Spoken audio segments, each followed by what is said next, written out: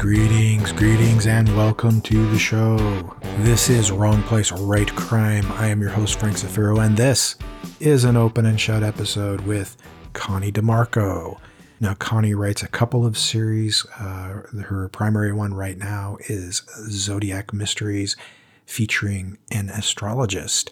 And I had a great conversation with her, and I thought it was pretty interesting because, as I mentioned in the interview, a lot of people buy into astrology very heavily.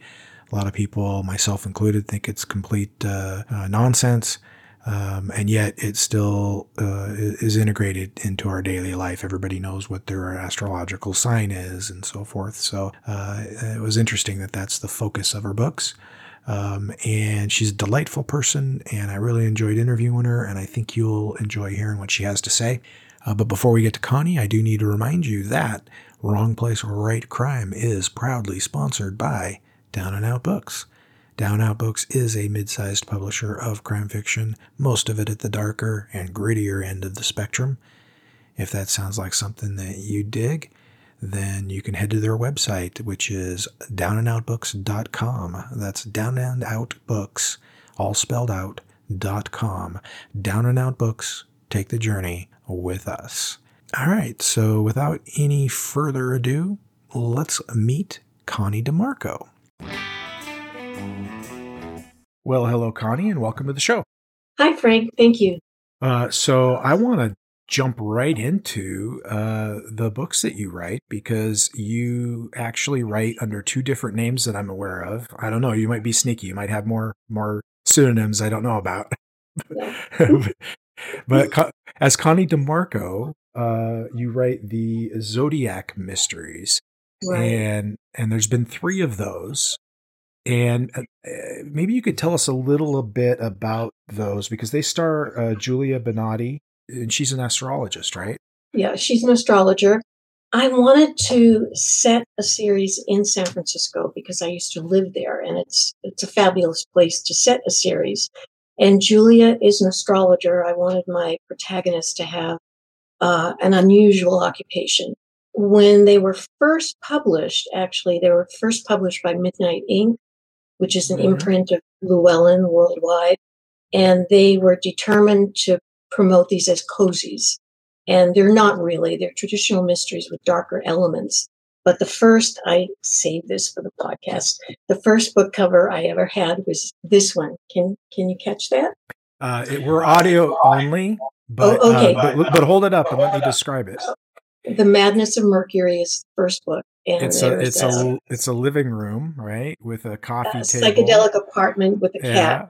Yeah, so, and an open laptop and a fireplace, right. A lot of cozy elements there. Yeah, but Midnight Ink went out of business, and then Suspense picked this up, and this is the new cover, which is much better. Yeah, so the new cover is more of a solid background on the top half of the book, really cool blue background with, it looks like maybe some lightning bolts or something, and then the city below it of San Francisco, right?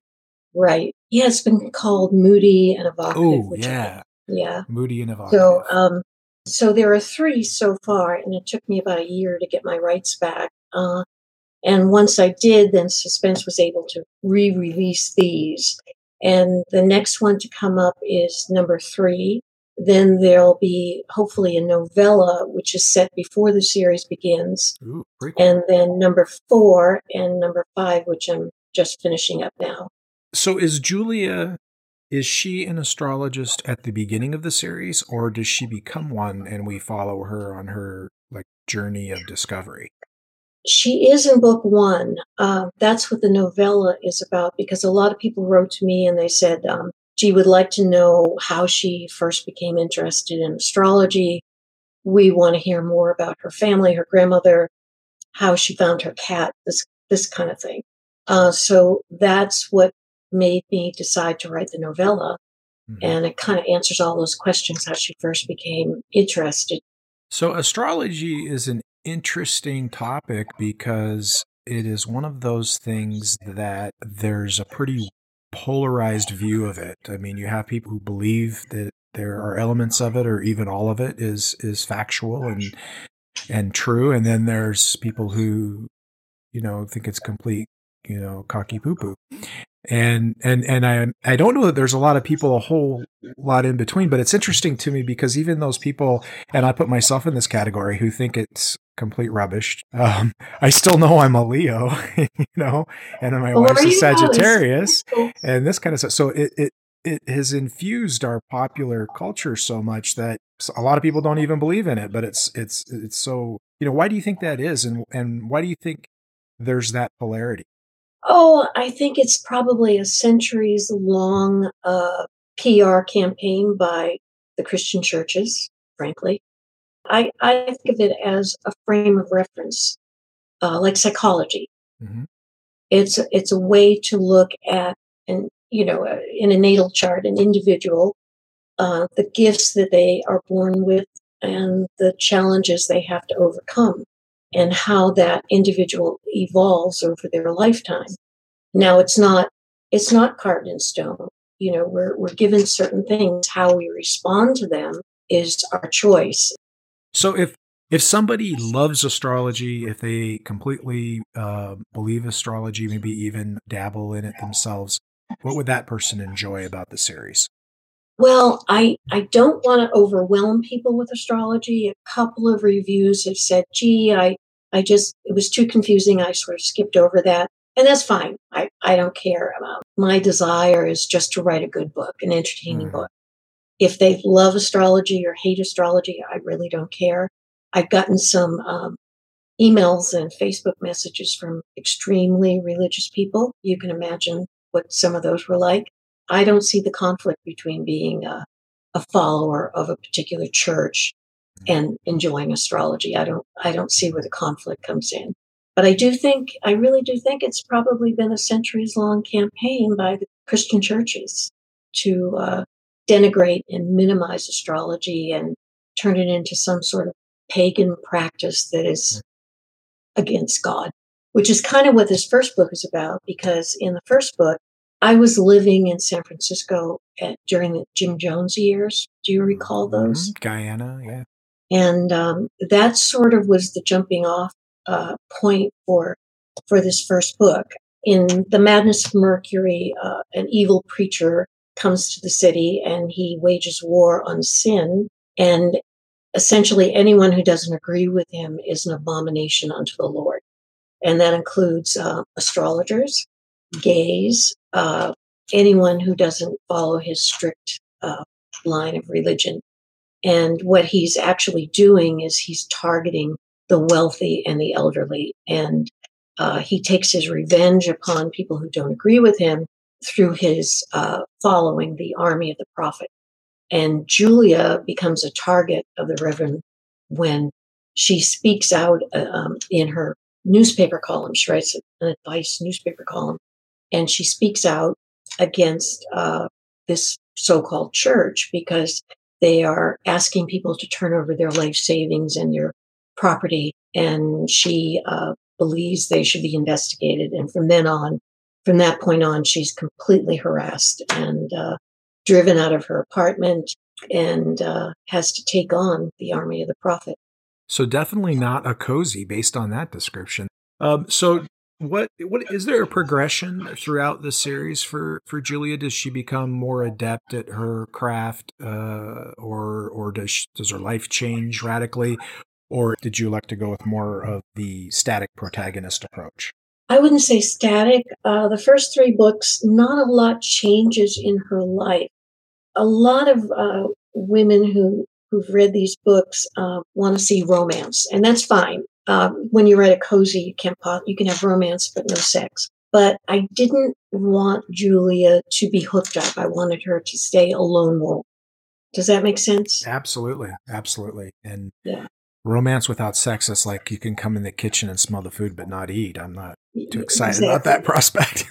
Yeah, I've had a lot of lines cut from the other series. Well, that's an excellent segue because I did want to touch on that. You write as Connie Archer, and that series is most definitely cozy, the Soup Lover series, right? Am I getting that right? And whereas the astrology, the Zodiac series with Julia is set in San Francisco, this one is on the complete opposite coast. Right, right. Well, the Connie Archer books, the Soup Lovers, I had written 2 books in the Zodiac Mysteries, and I was hoping that my agent would be able to sell them. And what happened in the meantime was I was completely out of the blue offered a 3-book deal from Berkeley Prime Crime, and I had never actually published a book, so I was a little freaked. I would And say also, so. I'm not a cozy reader, so this was, I struggled with this, and I thought, okay, it's a soup shop, it's in Vermont. Originally, I'm from New England. That's not difficult to do, and I had to ask questions of my editor, like, can my protagonist have a sex life? Can she do this? Can we swear? What and the thing is that, we always write from an inside place, and other authors have called my Soup Lover series dark cozies, because the crimes don't always happen off stage. And I keep the main characters very close, a lot of chicken soup for the soul, but anything and everything can go on in that village. Maybe Midsummer Murders would be a close analogy to the Soup Lovers. Yeah, that's interesting to me that you refer to him more as a dark cozy because, the book covers, the descriptions, the premise, they all scream classic cozy. And if that's what they like, then they're going to get a healthy portion, it looks like. So it's interesting to me that it actually plays out slightly differently. So the main character in the Soup Lovers series is, as I read it anyway, is Lucky Jameson. Right. I guess you would describe her as an ingenue. Her parents have been killed just before the holidays in a car crash. And she's forced to come home to her village, to Snowflake. And there's only her grandfather left, and he's been trying to run the soup shop on his own. And she doesn't plan to stay, but ultimately she does an about face and decides to stay on and to run the soup shop with her grandfather. And of course, the soup shop is a great device because everyone from the town pops in there to eat and share gossip. It's a great device. And plus tourists could drop in on their way through. Yeah, right. And Lucky gets to hear, well, the first book, A Spoonful of Murder, a winter tourist is found frozen to death in a snowbank behind the soup shop. Lucky's chef, who, as it turns out quite by coincidence, had a very bad history with this woman in the past, is arrested for her murder. Mm-hmm. So she's going to keep her soup shop running. She has to get her chef out of jail. And that's how the series kicks off. So every story has a different crime, but there's always something that pulls Lucky into it. And actually, this wasn't my first choice to write, but it ended up being a great training ground, an immensely great training ground. And I really enjoyed writing these books, and they're actually very close to my heart. And they became tremendously popular. Every single one of them did. I want to read these titles for the listeners because they're just perfect. So you got A Spoonful of Murder, which I love. In the description, you say an icy blonde tourist is found frozen to death behind the shop. That's awesome. And then A Broth of Betrayal, A Roux of Revenge, and this is my favorite, Ladle to the Grave. Yeah. And then A Clue in the Stew. Now, I'm not saying that, All Signs Point to Murder and Tail of the Dragon, those are great titles. But there's a branding almost of the titles in the Cozy series that really play well. In addition to the covers, which are very, very linked and similar and have that kind of New England portraiture sort of look right to them. So that series is over, and you have a new one in the Zodiac series, jumping back to Julia Bonatti before we go here. And that is Tale of the Dragon. Now, San Francisco is a super interesting city. It's got a lot of diverse things going on, from the business world to the social to the artistic. Certainly the Chinese influence is an element of the city. What's Tale of the Dragon about, and how does that, I mean, I'm assuming that aspect comes into play. Tale of the Dragon is actually an astrological reference, which the reader isn't going to get until towards the end of the book, when Julia figures out who the real criminal is. Julia, in between the time her fiance died and the time she became a full-time astrologer, she worked at a law firm. She had just received her master's and she was planning on a teaching career. And she was so devastated that she could not go on. And so she just took a job, ended up at a law firm, and until she got back on her feet. What happens in Tale of the Dragon is her former boss, who's now a client, an astrological client, contacts her because attorneys at his law firm have been getting death threats. And he begs Julia to go undercover, to come in just for a week while his secretary's on vacation, and keep her ear to the ground and find out what she can. He's reported this to the police. He's done everything he possibly could do, but he doesn't want to make it completely knowledgeable to the firm, just in case there are people who haven't gotten death threats and are freaked out. So that's how it starts until the morning that Julia arrives at the firm. The first body of an attorney is discovered. Uh-oh. If you don't like attorneys. Well, I was a police officer, so I have mixed feelings about attorneys. So I really envy that law enforcement knowledge that you and lots of other writers have. I wish I had more of that. Well, it does help when you're writing procedurals for sure. Yeah. But I think any special knowledge will, can help.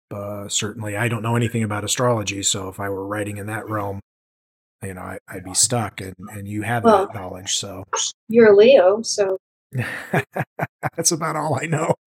Do you know what your rising sign is? I have no clue. All I know is I'm a Leo, and my wife's a Sagittarius, and that's supposedly a good match. Oh, that's perfect. She reminds me frequently that yes, you are Leo. Everything's all about you, and that's how. Yeah.